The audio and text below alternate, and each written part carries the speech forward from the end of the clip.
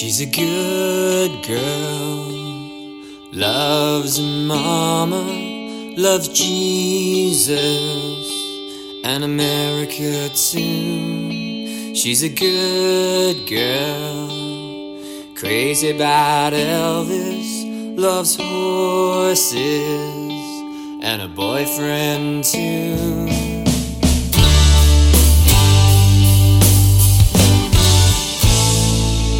It's a long day, living in Reseda.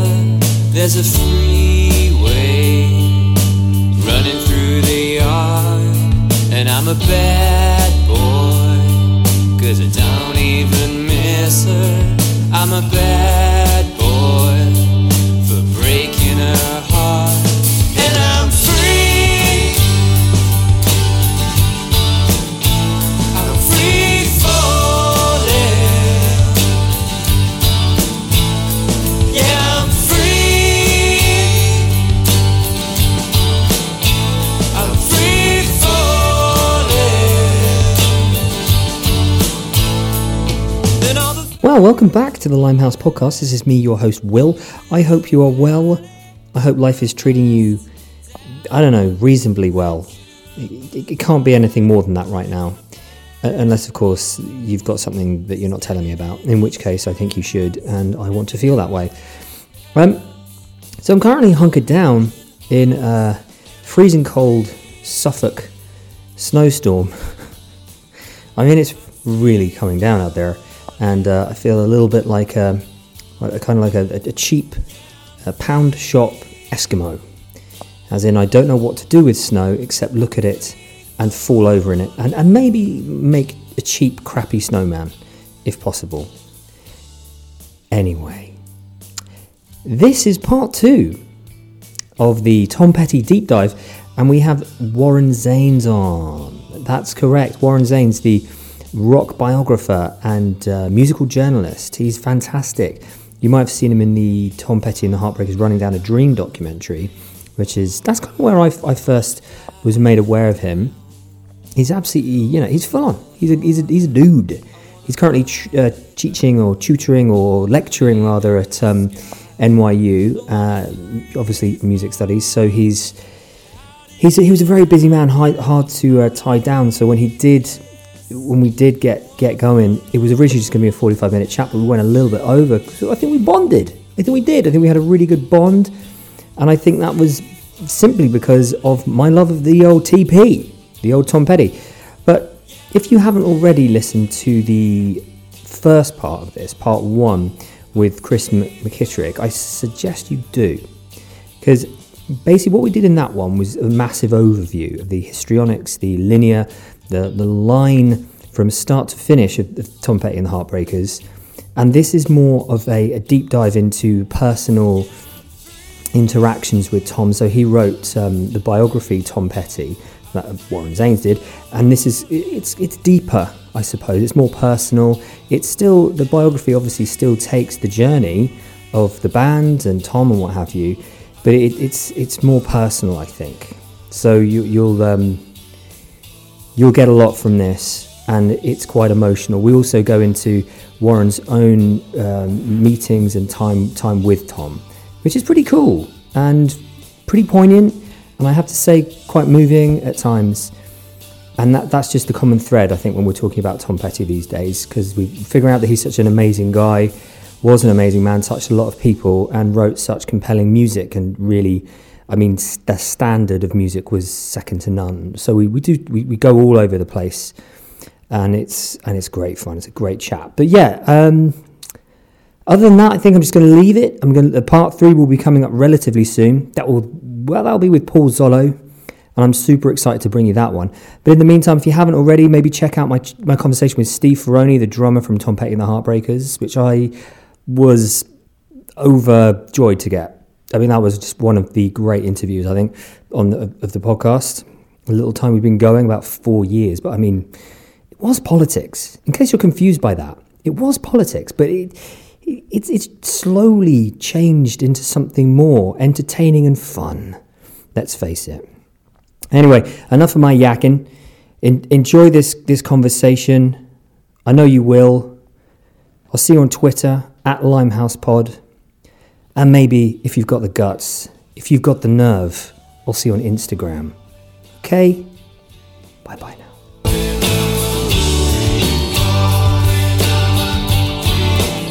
Band previously, weren't you? To before obviously you did, you know, your solo stuff. Yeah,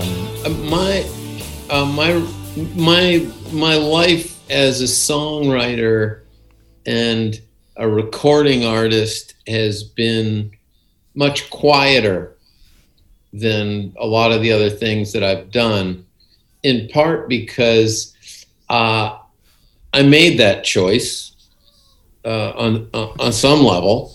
You know, the people who do this full time, let's assume we're talking about a world outside of pandemic, Right. They really live it.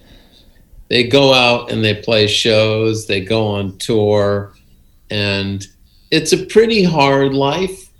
And the moment I had kids, there was a shift for me where, and there's a melancholy to the shift because I love going out and playing music. I loved going on tour, but I also saw that I couldn't maintain the connection to my kids. And I had done enough in the way of artist interviews that I could see that it was a painful spot in a lot of artists' lives when they had kids and they weren't as present as they hoped to be. Right. Yeah. Yeah. So it's very practical on some level.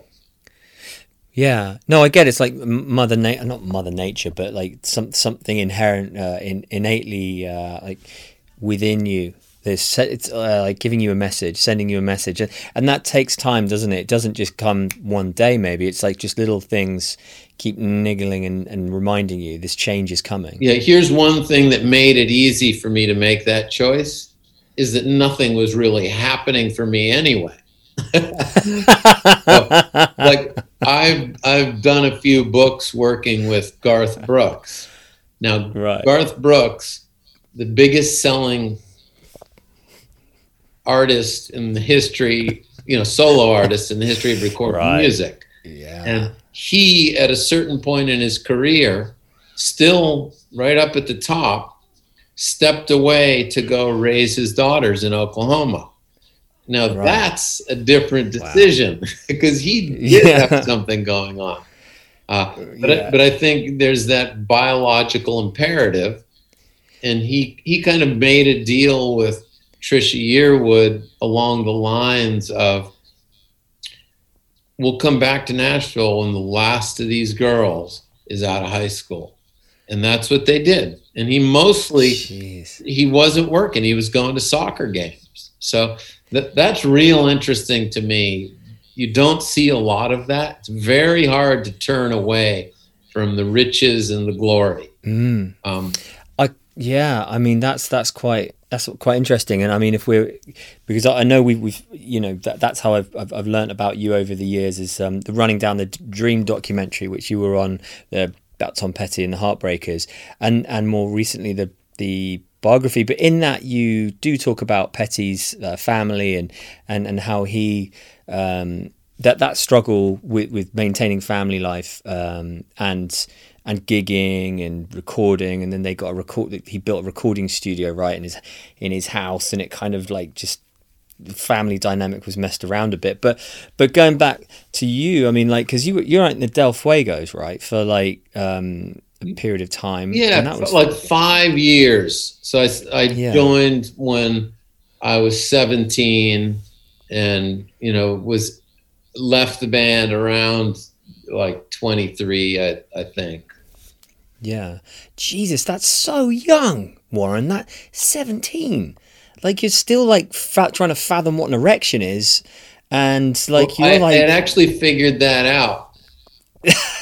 That's a huge part of the problem. I figured it out, and I needed to find an outlet for it. My brother asked me to join his band. I go, "This is perfect." On one level, it was perfect, and on another, at that age, you are still developing. in so many ways. But I was already a bit of a wild animal, just by virtue of the way I was raised. And so then I was just a wild animal, released from my have a heart trap, and out on the road.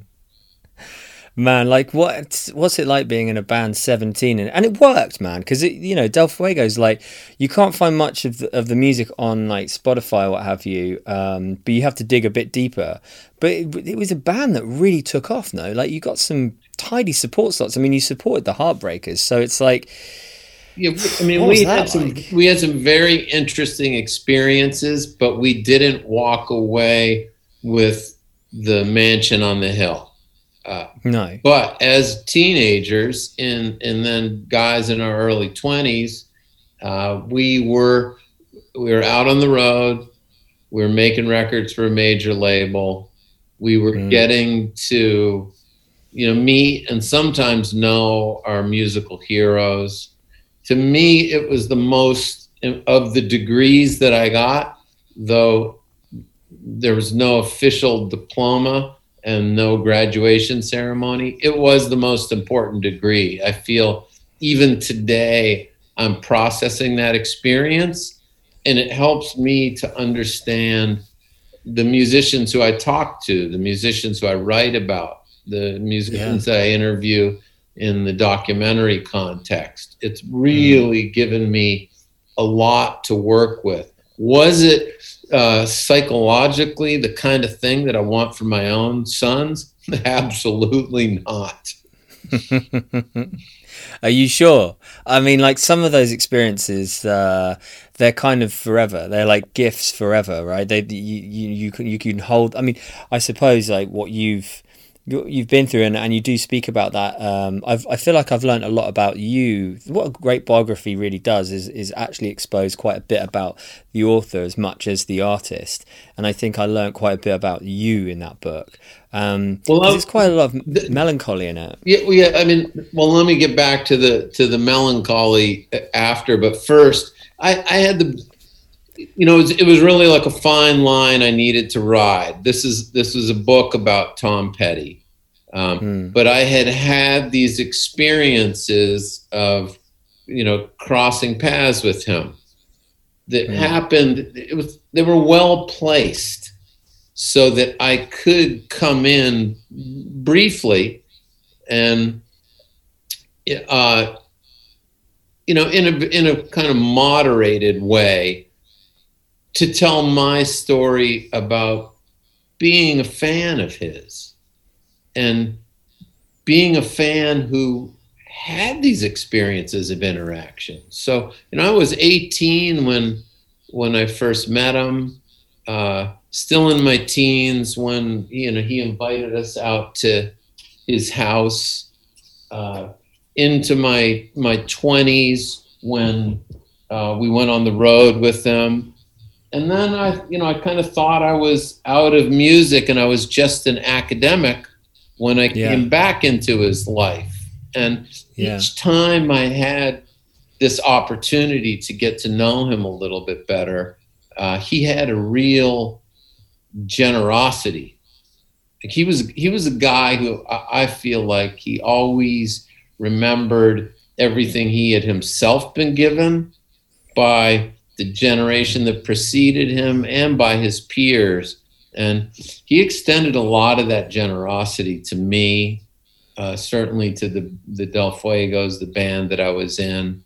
And I thought by bringing myself in as a character in that biography, I was also showing that, that this guy, Tom Petty, was a rock and roll star. He didn't need me. But he made space for me and he taught me a lot. And he also, by the end, really empowered me in the sense of setting me off on this adventure of writing his biography. And, that is certainly a gift I will never, ever forget. And I continue to learn from him, not just through the music, but through the experiences he gave me. For sure. Yeah, definitely. Yeah.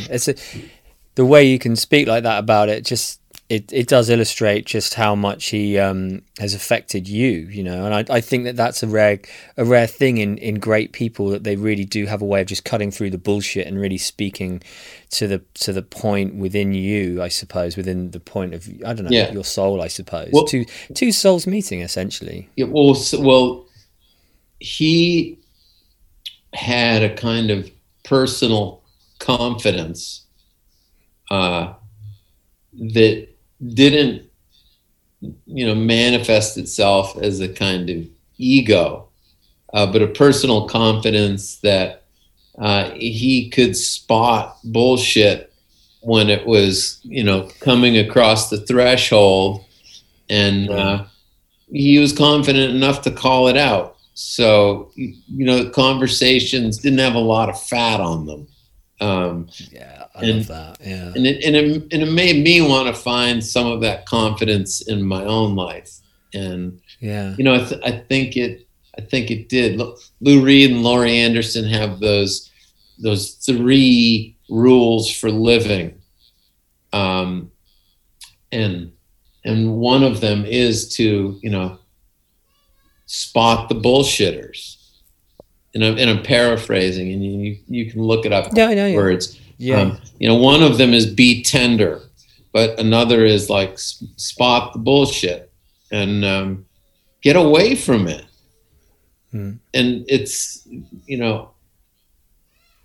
it can take you years to arrive at something that simple. And Petty had a real gift for seeing this stuff, not condemning it, not judging it, but just like, I want to move past it and get to the good stuff. And a lot of the good stuff for him was just great rock and roll.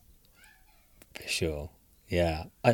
What about, I mean, like, bullshit is quite an interesting subject, actually. Like, how do you think, like, in your life you've dealt with bullshit, and like how often have you got mired in it and stuck in it, and like in a bad way, but in, conversely, when you've been stuck in it and dealt with it in a positive way, like? Well, let me say this first. I'm not just on the receiving end of bullshit. I'm also a practitioner. So I've dispensed plenty of it. And I'd say the thing that I've learned in life is when I have dispensed the bullshit, I ultimately see like, wow, that didn't do anybody any good, me included. Right.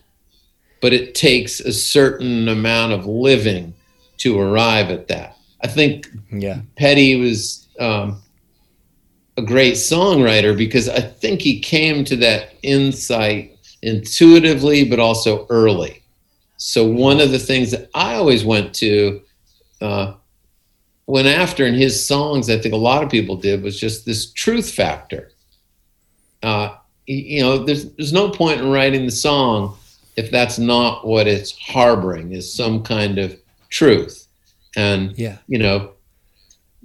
bullshit is the enemy of truth. So he made it his business to like allow enough vulnerability, yet maintain that confidence that he could speak to his own fears, speak to his own worries. And he did it in such a way that this wide listenership could identify with the songs and go, man, that's how I worry. Those are my fears. And by virtue of listening to him share in that way, there's this sense of like, we can get through these things in life. Yeah, I know, absolutely. And it's not done in a way that's gratuitous either. It's the odd line here, the odd line there. He never sort of pours it all out like verse after verse. It's sort of like, like in Wildflowers or something, it's like most of the things that I worry about never happen anyway. And then it's, oh, okay, wow, that's just a grain of just wonder there. And that's coming from Tom. So it maybe life's okay after all. Maybe what I'm feeling is okay. It's valid. Yeah, he could do it in a line. It never felt pedantic. Mm-hmm. So a lot of economy. It didn't feel pedantic, like he was talking down to us, and he never lost the humor.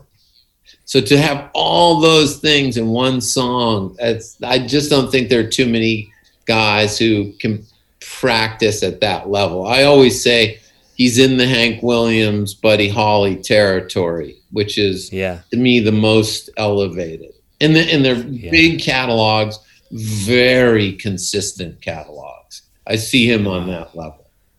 I mean, yeah, just looking at all the rest, like his, the additional music to Wildflowers that's been added recently. For those listening that don't know what that is, it's just like unbelievable. I've had. I'm listening to Harry Green. I've had that on repeat. Harry Green. Oh my God, that is. You can learn a lot about Tom Petty from that song.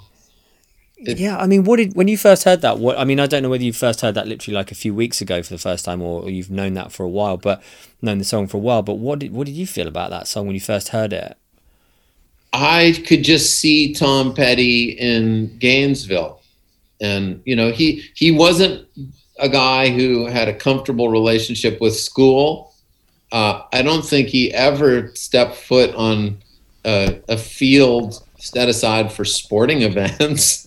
No. But Harry Green is this complicated character. It's not Tom Petty, but there was some point of connection between Tom Petty, the speaker, and the song, and this Harry Green. So across a few barriers, they identified, and I think it was music that allowed that. Harry Green picks up the guitar, and he's got a little something. God, so sad. I see, but I see Tom Petty remembering this character who died too young, and going, there was something in that guy. Like, he's not what you thought at first. And that's the way we have to view people in the world. Like, give them a chance, because you may not agree with the world they live in. You may not agree with what they represent, but give them a chance for their humanity to leak through. And it might leak through around music. It's a place where that kind of thing happens. So I thought it was a really complicated song, but the first time I heard it, Tom was still alive, because Wildflowers was many years in the making. And the first time I was asked to do anything around it was I started some liner notes for the original version when Tom was overseeing it. And so they gave me all these tracks. So I had my joy with Wildflowers kind of privately. I did talk with Tom. We did a separate from the book interview about it, and it was cool to listen to it. My one thing that I went away after hearing all the tracks was, well, I never would have put together the same collection, because some of the songs were like, oh, I never would have left that one off. Well, there you go. Yeah. And I wouldn't have put, I'm not going to say which ones I would not put on, but I think there was so much material that every fan would have created a different Wildflowers. Well, Somewhere Under Heaven, I cannot understand how that did not make that album. Yeah, it's an astonishing song. When I first heard that, we're driving in the countryside to my in-laws, man, and the sun's setting behind us. And I'm not shitting you, that's the first time I heard it. And it was like being 10 again, hearing Tom Petty and the Heartbreakers for the first time. And it is a song and a half, and it didn't make the cut. Yeah. How? I don't know. I mean, he claimed to have completely forgotten about it. Which that was like hard to believe. I'm not going to question it, but really, there are some lines in there that just, again, there's some kind of emotional vulnerability that he's capable of that never drifts into sentimentality. It doesn't lose its strength. Like we sometimes associate vulnerability with losing strength, and it's like no, those are two different things. So he maintains that and it's a quality he had as a writer, and it's in so much of his material. No, I quite agree. I think it's an interesting thing, because in the biography, you do you go into such detail. it's really it's funny because it's not a super long book. It's not like thick like a Dickensian style biography, but for some reason I don't know how you do it, but it does feel dense. Like there's maybe it's the economy of words, but how it's how you use them and stuff. But I mean, I think he gave me a lot of gifts, and the people in his circle gave me a lot of gifts in the interviews by giving me some scenes. And I think a good scene can cover a large chunk of time.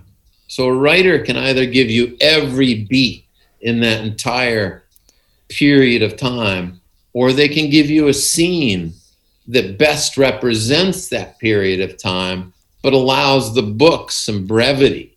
Because I look at the big fat books and I go, man, I don't think I got one of those in me. And as a reader, I got a few in me. Dude, can I just speak to that? I really want to learn more about Keith Moon, but Dear Boy is too fucking much. It's huge, man. And I love read. Maybe I'll audiobook it whilst I'm working. Maybe I will. Who knows? But that is a beast. That's a door stopper. Yeah. And you know Michael Ondaatje, who wrote The English Patient. He did a book called Coming Through Slaughter, and it's a fiction. He did another around the same time called Notebooks of Billy the Kid. Coming Through Slaughter is about Buddy Bolden, the cornet player in New Orleans, and it's about the kind of jazz world in New Orleans when Louis Armstrong would have been a boy, I think. Bloody hell, okay. But it's very slim. It's very, very short. But when I walked away from that book, I felt like I just read something that was twice as thick as the Bible, because the scenes he was giving me were so thick. But it went down like a poem that I could understand. Yeah. You know. Yeah. So I don't think you need to. I don't think you need to break the reader's back. Same time, there are some big fat books that I wouldn't want them to be a page shorter. So I'm of two minds, but I do think, Tom Petty, given what he did to teach us about brevity, he was not the guy for a book that was as tall as your youngest child, Yeah, for sure. Oh my God. I wish that we were videoing this actually, because the smile on my face when you started talking about that Louis Armstrong book, the small, like for me, I didn't even know what a novella was until like maybe 6 years ago, and I started reading novellas like crazy, and really, I don't know why. I think there's an art in short story. Well, wow, Well, my older son turned 18 this year, and 18 is the year where they don't get a lot of cool new stuff. They get the symbolic gifts. So I have two briefcases, and he got one of those briefcases, but then he got the book that made me really turn into a reader. And it was an important book to me that my mother gave me, and it sat on my shelf for years. Can I guess? Yeah. I want two guesses. Yeah. I mean, I'm going to go A Tree Grows in Brooklyn, but I think maybe that's too dense. But then maybe I'll just go standard Catcher in the Rye. Nope. No, there you go. 3 novellas. Okay. Jim Harrison's Legends of the Fall. No, I just watched that film the other day. I fucking love that film. Yeah, so you got to read the novellas. So Jim Harrison did a few collections of novellas, and it's a form that not too many novelists practice. So he did it more than others, and it's every form has a story that fits it right. So sometimes they become novels, sometimes they just remain novellas. But they're not short stories. They're not novels. But he, I think, is a great practitioner of the form, and it hooked me. Then I read all of Jim Harrison's work, but it gave the novella a special place. And I think it's like the literary. If Tom Petty were to be writing fiction, I think he would write some novellas. Yeah, and he loved film noir as well, right? So that kind of like fits in for me as well. Like anybody who Yeah. likes film noir yeah, that's pretty cool. Classic movies and stuff. When you go on Tom Petty's bus, uh, Turner Classic Movies was always playing. It was just on. And it wasn't, when you started talking, it wasn't going to go off. If you were taping an interview, it was, it every now and then point to an actor and say their name and say, they did some great movies. Oh man, it's so sad, Warren, that this guy's not around anymore. It's so, part of me is like convinced that I'm convinced that I would have somehow stumbled across him and maybe got 5 minutes of an interview with him for a podcast if maybe I'd sold my soul or something. But it's so weird now because I'm touching base with a few of the heartbreakers here and there and people such as yourself and it's sad. You got to celebrate someone's life, but fundamentally it is a bit sad, Well, so I did an interview this year with the station, and they played a snippet from an interview I'd done when the book came out, and Tom was still alive, and I was saying that I think the most exciting part of his career might be as he hits 70 and goes into his 70s, because he always made it his business to make the best possible record he could make. He wasn't going to make a record if it didn't have a shot at being his best. As a fan, I knew that. But I also felt like a lot of artists kind of diminished as they got older. And I wasn't seeing that with him. And I wanted a rock and roller to get to that later stage of life and sing to me from there. And I'm like, he's the guy who could do this. And I had put my chips on that, and I was waiting for those records. And that's a selfish take on, a man's life. But as a fan, that was a big part of it. It's like I was excited for the music that was yet to come, because I knew he would have insight that would matter to me as a man getting older in the world. And I wanted that. And I wanted also him to prove that rock and roll had that elasticity, that it could go there and still be rock and roll. I thought he could prove that. So there are different kinds of melancholy associated with that loss. There are layers to it. But for me also, he was just a very generous man and very kind. And if I said something that he thought was a jackass of an idea, he'd tell me. But if he thought there was something to it, he'd consider it. And to sit in a room and watch your hero consider some idea that you had, I feel like, boy, everybody should be so lucky. Christ, yeah, tell me about it. I had that with Ringo Starr a few times when I was I used to work as a groundsman for him down in Cranley in Surrey for a couple of years, and I met him a whole bloody loads of times and everything, but we used to have the occasional chat, and I used to make him laugh. Fuck me, that was unbelievable. He wasn't like a superhero of mine, right? But I made it my mission to talk to Tom, to talk about Tom Petty with him, and I said, "Oh, you were in the I Won't Back Down video, weren't you, Mr. Starkey?" And he was like, "Oh yeah, I remember. Oh yeah, I remember that. Yeah, what was I doing? Like, I can remember the day. I think, it's like, oh god." But it's a treat and a half. But speaking about your time with him, because I think the hardest part, because I heard you on a podcast years and years and years, not years, maybe 5 years ago, fuck it, whatever. And this story went in and it stayed in my brain, but I completely lost all, like, who was talking about it and what have you. But it's when you were invited into the room with George and Jeff maybe, and Tom, and you tell the story, but it's funny because we tell it in the book, and I was suddenly like, oh God, yes, thank God, I don't have to go completely insane. I remember who this is now, this story. But yeah, well, it was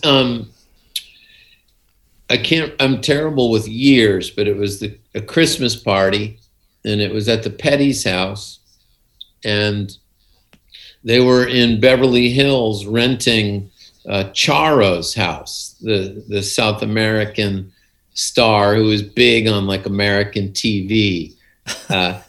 And I remember in the living room there were some Picasso sketches that were Charo's because they were renting it furnished. But when we toured with them, they were living in Encino, and then there was the arson attempt on the house. So this rental in Beverly Hills is where they went after that. So it was that following Christmas after we've been on tour with them. And the Pettys gave me a Beatles magazine from 1965, the year I was born. And I was at the party, and there were some celebrity types, but then there was a murmur that George Harrison was there, and you didn't see him. You just heard, there are celebrities, and then there are Beatles, as you know from your Ringo experience. And I have never collected much at all. Like, I don't have photos of me with the people I've interviewed. My artifacts I can count on one hand. But I went to Jane Petty, Tom's then wife, and I said, Jane, you guys gave me this magazine, and I know George Harrison is somewhere in this building, and I feel like I should get it signed. And she said, follow me. She took me down this hallway and opened up the door to Tom's office and just kind of like hurled me into this room. So it almost looked like I had run into it. And then the door closes behind me, and I've got this magazine held in two hands. And it's Tom, Mike Campbell, George Harrison, Jeff Lynne. And they're playing music, but this kid just ran in the room, and they all stopped. And George is sitting behind Tom's desk, and he looks at me and says, it's Brian Jones, back from the dead. And he starts playing a song about a dandy, and he's kind of making fun of me. And my heroes are all having a laugh at my expense, and I'm just gripping this magazine in two sweaty hands. And George does this whole song, and he gets to the end, and he's like, reaches out to take the magazine from me, and then he signs it for every Beatle. So I've got this magazine because the Beatles learned one another's signatures, during the Beatlemania years. They had to sign so much stuff. They could do one another's signatures. So he took a Sharpie and just covered this magazine. That is an artifact I still have. And then oh man, Petty could see my pain standing there clutching this thing. And he said, it's cool, you can stay, sit down. And I was like, no, I can't stay. I just got out of there. This room is too big for me, right? It's like kind of that feeling of just being a little bit.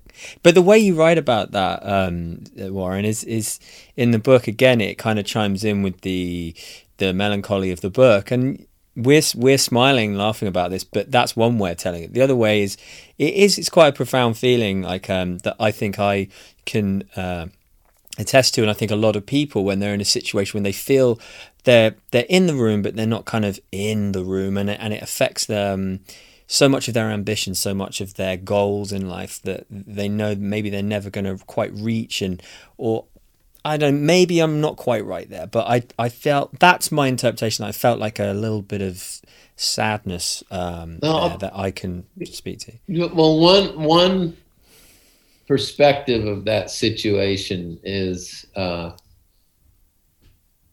Tom Petty, he was in a lot of amazing rooms, whether it was with Del Shannon or Johnny Cash or Bob Dylan or George Harrison. And he was there as a collaborator. And I've met people in the music industry who are very ambitious and they'll claw their way into rooms like that. And I never saw any inkling of Petty being that kind of guy. He was always asked to come into the room. And it's a really dignified example of, if your art can't get you in there, maybe you shouldn't be there. And in that room, I was just there to get a couple signatures. Yeah. I wasn't there to play music, and that's what those guys were doing. And you know, it's, you know, I'm not sure if it all happened and it was me today at this age, if I'd stay. You know, I don't know. Like, but it's always better if you're invited in. True, but I mean, and also you got the wonderful advantage of then late, you know, those stages that you spoke about, being with Tom over the years and what have you. So you kind of got that massive factor. I think I'm speaking from a point of view where, holy shit, if that was me and I just had this like a week or something of befriending Tom and some of his entourage, and then that was it forever, I'd be a bit more heartbroken. But it's like, yeah, you definitely got to kind of make up for that by sitting in a freaking tour bus with him and watching Jim Cagney in the background shooting people, you know. Yeah, no, he gave me a lot in that respect. But the other thing that was great about being in that room was just seeing him at what was, I think, without a doubt, one of the happiest times in his life. Like a lot of unexpecteds were happening for him, and you know, and it was the end of that Dylan tour, and meeting George and Jeff Lynne being in the loop, and things just happening that, man, you no one even at that level would dream quite that hard. And there it was, like all those guys were having some of the biggest hits of their careers. The Traveling Wilburys, I mean, super groups, they're a terrible idea in general. This one was the exception to the rule, you know? Right, yeah, But there was a lightness, there was a creative surge, there were friendships that were just glued together by laughter. You know, friendship's the biggest one. Yeah, friendship's the biggest one, because I feel like when you depict, well, you know, you really do that well. You bring out the love that George and Tom have for one another. When Tom and George first met, like, didn't George like put his arm, give him a hug, and go, "We're going to be friends forever," or something mad? Yeah, it's the way I remember it. I was just saying this to someone the other day. It was along the lines of, you know, George, and the way Petty said this, it would just, like, you know, kind of melt your heart. But he said, George, like, just put his arm around him and said, "I'm in your life now, Tommy." And, you know, like, wow, what a way to put it. You know, I did interviews for Scorsese's George Harrison documentary. And it was an amazing point later on where I really got to think about George Harrison. And the biggest takeaways for me were, first, about how important meditation was in George's life. It's like we all kind of knew that, but I really got the message. The bigger one was about friendship. George Harrison was a master of friendship.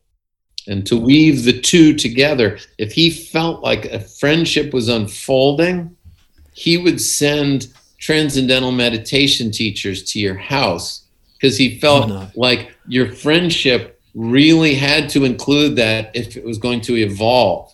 And so a couple people described, like, there's a knock at the door and they're like, hello? And George hasn't told them that they're coming. And it's like, George Harrison asked us to come and do some transcendental meditation training. But he cultivated. There's another story that didn't make the movie, but it was about a friend who was, you know, not a famous guy, and was at a kind of it hit a ceiling in his career, but had aspirations beyond that. And George showed up at his house one day with 150,000 pounds in a bag and said, now you have no excuses. And it's like, oh my God, I was just so moved by it. Like, wow. He wanted to do these things for the people he considered friends. So when he said, I'm in your life now, Tommy, there was a lot involved in that. Like, George Harrison was going to be in his life, and he expected things back, and he knew what he was going to give. But it was the practice.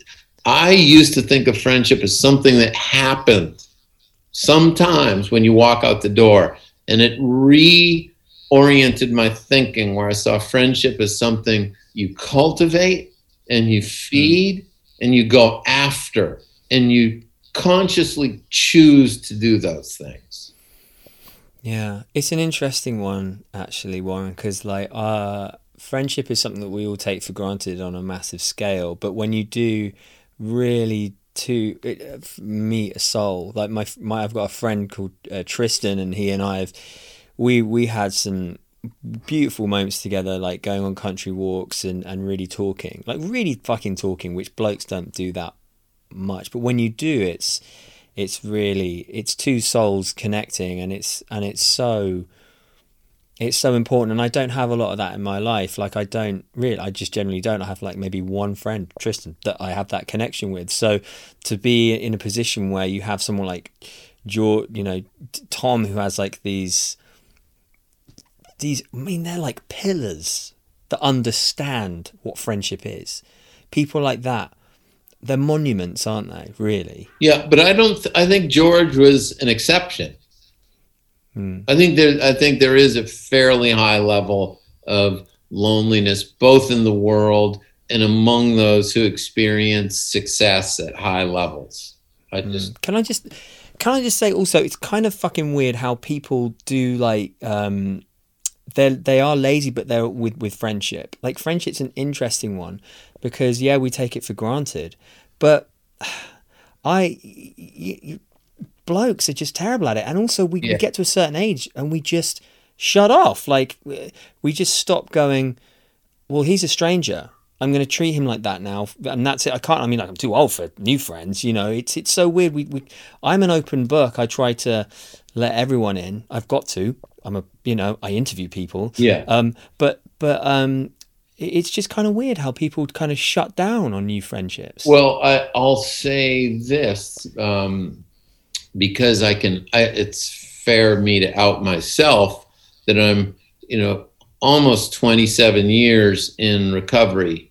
Okay. And so I am actively involved in 12-step meetings and 27 years. That's pretty damn good going, my friend. Congratulations. It's a long time, but I was only there because I really had to be there. I was out to stop dying.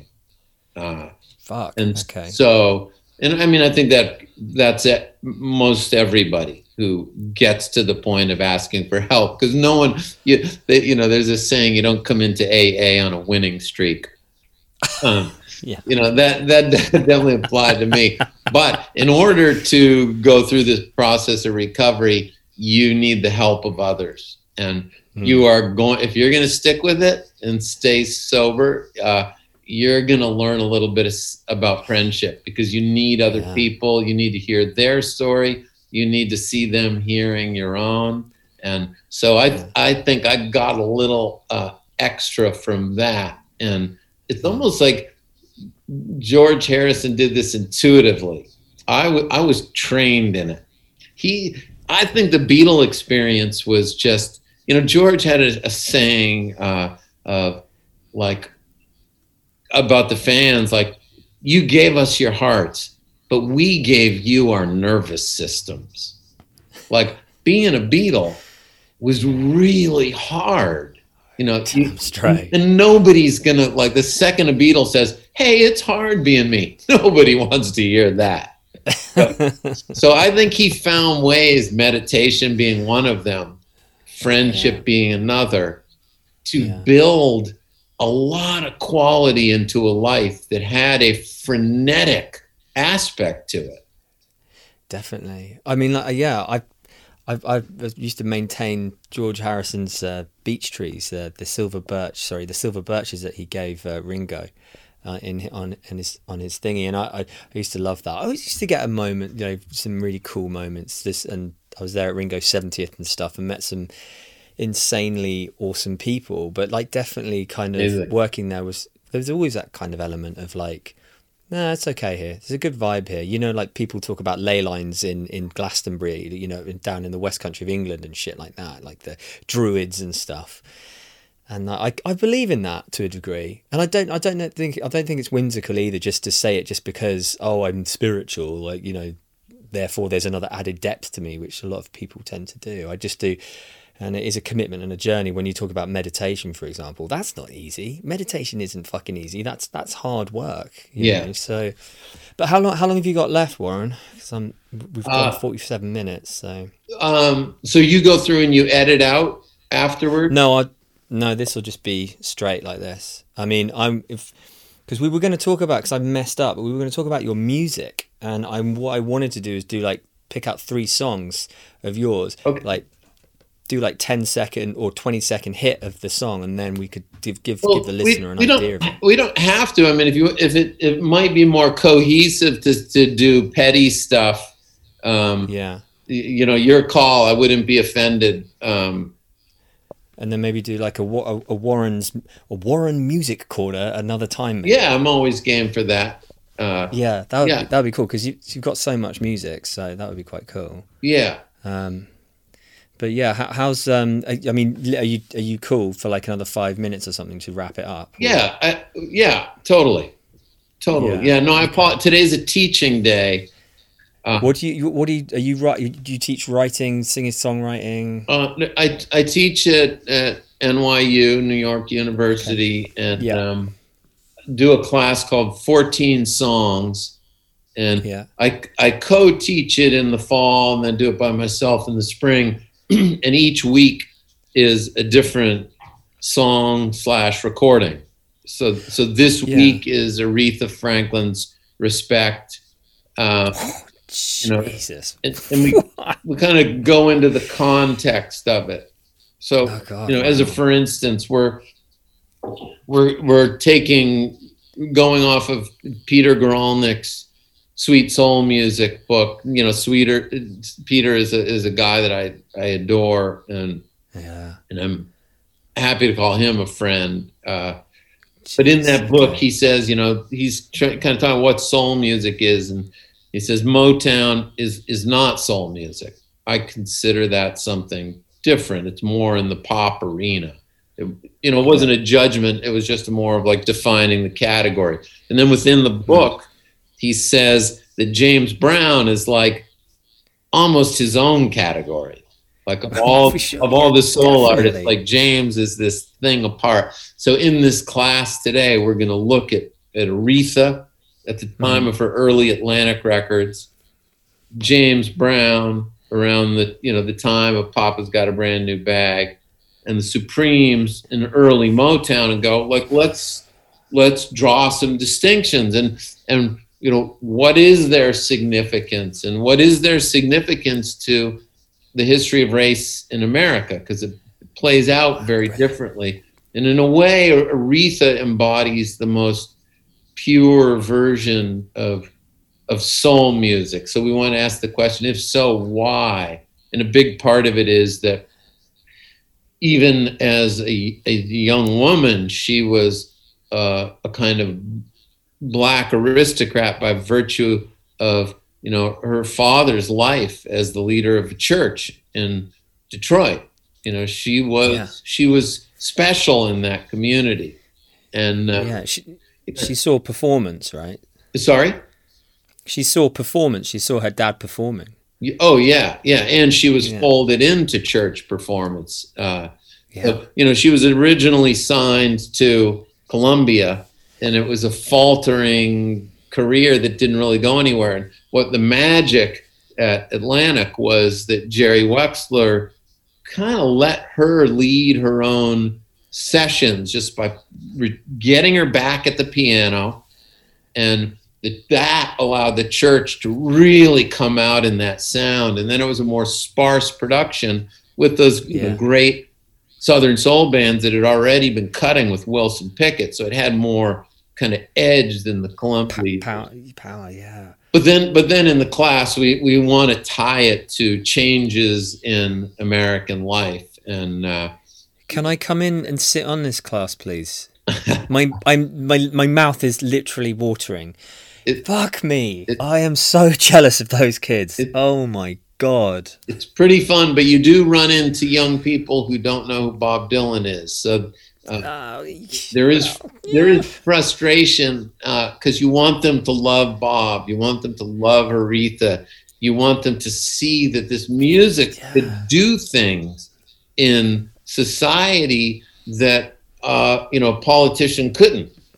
Like it has a special power. Its power is limited, but it has a special power. Yeah, for sure. I wish I'd spoken to you a few years ago, and this podcast was way more politically focused. I do believe a lot in music being capturing lightning in a bottle in terms of political change and what have you around that time.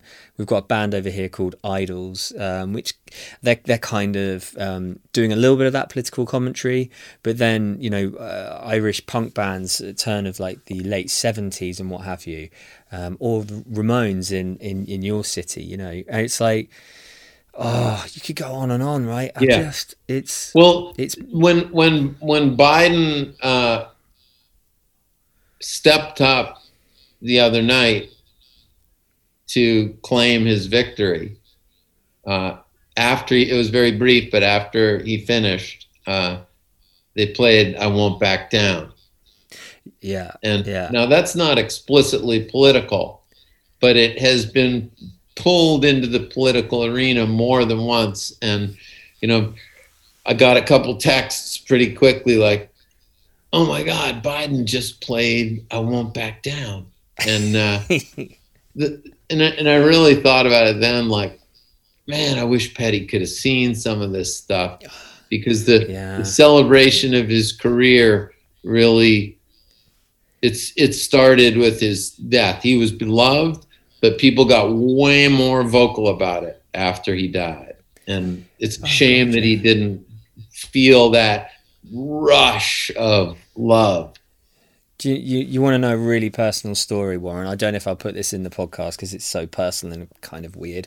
Not weird, but when Tom died, we were driving back from my sister-in-law's, and my wife, her and I were trying for a baby at the time, and we had the sex planned for that night, and my sister texted me going, have you heard about Tom Petty? And I was driving, and I was literally just round the corner, and in the car, and oh my God, like it at first it was just like, oh, Tom Petty's dead, and I was trying to like stay cool because I was driving or something. I don't know. I thought I could just go and handle it, and we stopped the car, parked up, and I just completely lost it, and like it was. A lot of people felt that when Bowie died, right? And then, like, I couldn't perform for 3 days. I was absolutely mortified for 3 days, and my wife still berates me for that. Can I just say, if you don't include that in the podcast, you can't include anything I said. That's just the deal. Yeah. It's just like it was hard. I was talking on another podcast the other day, guys in Detroit, and we were talking about, and I didn't get that story in, and I was determined to, but we just didn't, because there's so many things you could talk about with Tom Petty. But where were you when you found out Tom had passed away? I was at home, and I was having a really, really shitty day. Yeah. And it was the day before my oldest son's birthday. And reminding you how old you're getting. Yeah. And it was somebody sent a text that said something like, "Tell me that it isn't so," and I just knew. And Really? yeah, and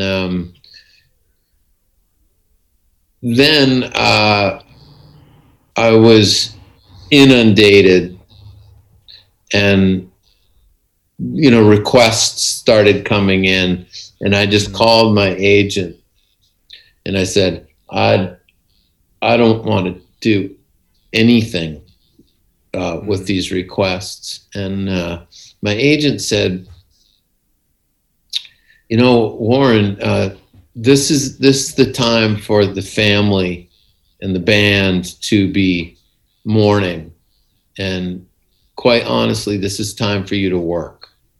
You as his biographer, and he chose you to do the job. You need to go to work. And he said, I'll do air traffic control for you, and we'll pick out the opportunities that are the ones you should do, that will make the most sense to representing him in the best way. And that's what he did, man. He had somebody in his office create the schedule, and for the next 3 days, I just only did interviews. So it was very intense, and it was very emotional, and he was 100% right. Like, this is when you go to work. And it was a great lesson, man. I love my agent for that. Like, that was a very both mature and soulful response. It's interesting, isn't it? Because for me, that speaks like you're taking one for the team there, big time. Because it's easy, it's easy to say, well, but you got to be on radio and TV. It's like the most morbid, fucked up way of looking at that. It's like that is, particularly how much that man meant to you. It's brutal. Yeah, no, and I was so glad I did it. And it's like, it's not separate from mourning. It was like appropriate for me. And it was then after 3 days, we agreed like that was it, stop. And then that first quiet comes, and it's that first quiet where you feel it. And it was just very abstract, because again, I was just thinking about what's coming next and looking forward to it. And so, but then there was all this, it seemed like the Tom Petty celebration went on for a really long time. And that was like, wow, it was, that part was amazing. That speaks about his music, who he was, right? I don't know what you call it, the counter reaction, I suppose, to the loss, and the grief. It's like this is fundamentally what he was about, and this is his music, and my God, we're going to celebrate. It's like, but I don't know. It's still so messed up. Like, especially reading your book about how he went was just fucking awful. Like, I mean, his coming out with the drug addiction in your book, his use of heroin, what have you, but then how he died in the years since his passing, and how much more in-depth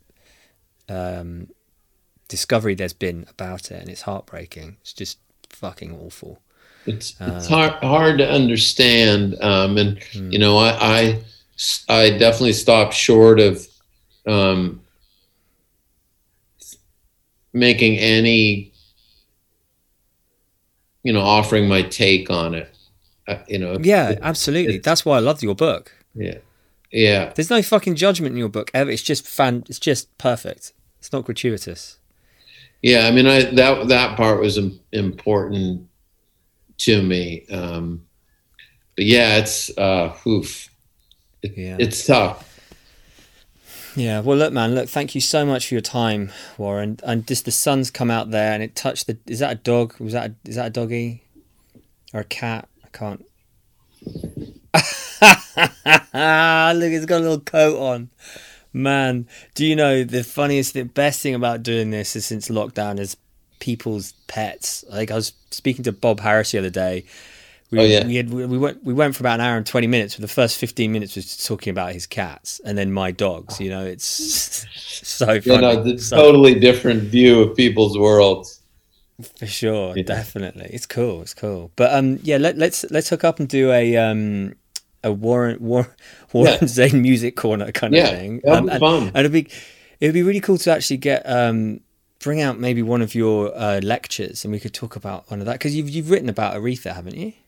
I just wrote a little thing when she died that was in Rolling Stone, just like a personal remembrance of a show that I did with her on the bill.